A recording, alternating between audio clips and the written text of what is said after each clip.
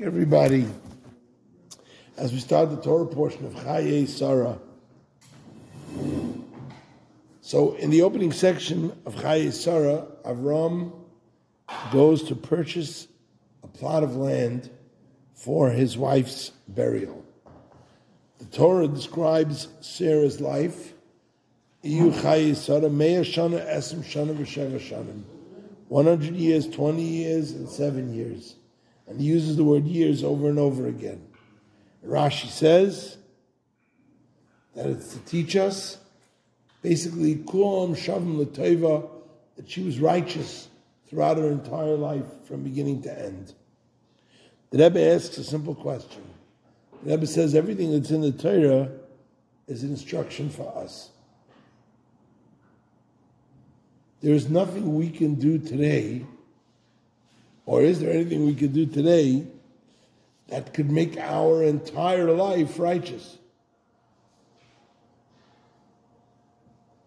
Right? In other words, even if I do tshuva today completely, which is going to be the answer, of course, if you're perfect from this point forward in your life, it doesn't correct your past life. So here we are taught in the Torah that every minute of Sarah's life was perfect, which of course, like everything in the Torah, is supposed to be a message for us. But what's the message for us? There's a more global question here. The more global question here is the Torah written for tzaddikim, only the righteous, or is the Torah written for the common person also to be able to experience it? Of course it's written for the common person. On the contrary, the tzaddikim don't need the Torah to tell them what to do. They intuitively are plugged into what Hashem wants. It's for the common person that struggles on a daily basis and goes through their ups and downs. So then everything in Torah should be. But if the Torah is going to instruct us about something or tell us about something, because the stories and the narratives in Torah are not just narratives there to tell us stories. They're there because they're supposed to be a message. So if you have this narrative that the Torah needs to tell you that Sarah was perfect her entire life, what's the purpose of telling us that narrative if for us it's not, that cow has left the barn? Simple question. So the Rebbe answers a very simple answer. The Rebbe says that every person is capable of the highest level of tshuva. Tshuva me'ahava. When a person does tshuva me'ahava, of the highest level of tshuva, then we're taught that zdonot na'asen lo zachiot. All of your flaws and all of your failings throughout your entire life, instead of them being flaws and failings, become mitzvahs. They themselves become mitzvahs. Zdonot na'asen lo zachiot. Sarah is inspiring us to be able to achieve that level. Absent this instruction, we would think that the level of tshuva me'ava is only in the abstract. It's not something you can actually do. Particularly, we live within the confines of time and space, so there's nothing more abstract than the idea, other than if you're watching movies or television shows, the notion of going back in time and redoing history. Like I said, that's something for movies and television shows. In the real world, that doesn't happen. You can't go backwards in time. So why? Because time is marching forward. It's a basic parameter of creation is time and space. Past, present, future. We are confined in that parameter, and there's nothing we can do about it. Turns out there is. And that's what Sarah is coming to teach us.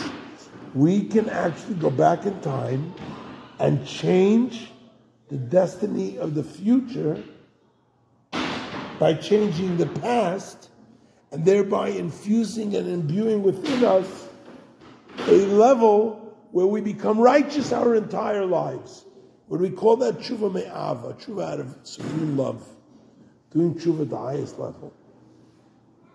Why is that important? course, the important takeaway is that we're living in a world today that is part of our own personal recognition is, how did we wind up in this mess? And there's people every day who come and tell me, Rabbi, there's no way out of this mess. There's no way out. There's no fixing this. Chas v'shalom, you could go to war for the next year, 2 years. It's not going to change anything. What's the answer? The answer is tshuva me'ahava. We have to be able to truly awaken within ourselves the essence of our souls. The essence of our souls is where Mesiras Nefesh takes place, self-sacrifice.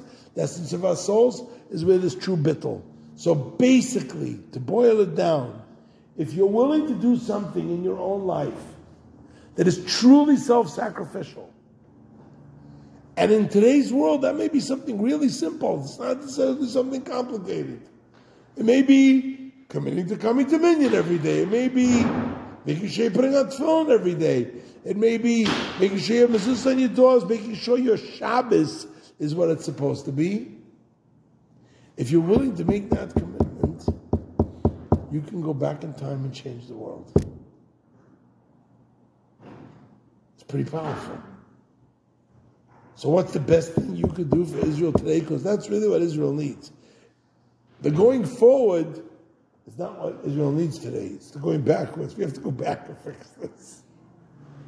Going back and fixing this happens when you and I go back and fix it in ourselves.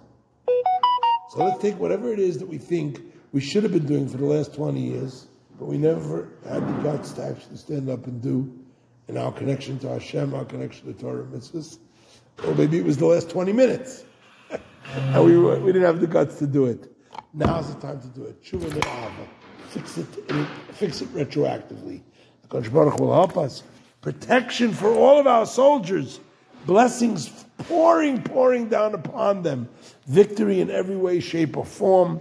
And the Kodesh Baruch should bring down the true victory. Hashem Yivarach Zayim B'Sholem. True peace. The revelation of Mashiach should happen now. Amen. L'chaim.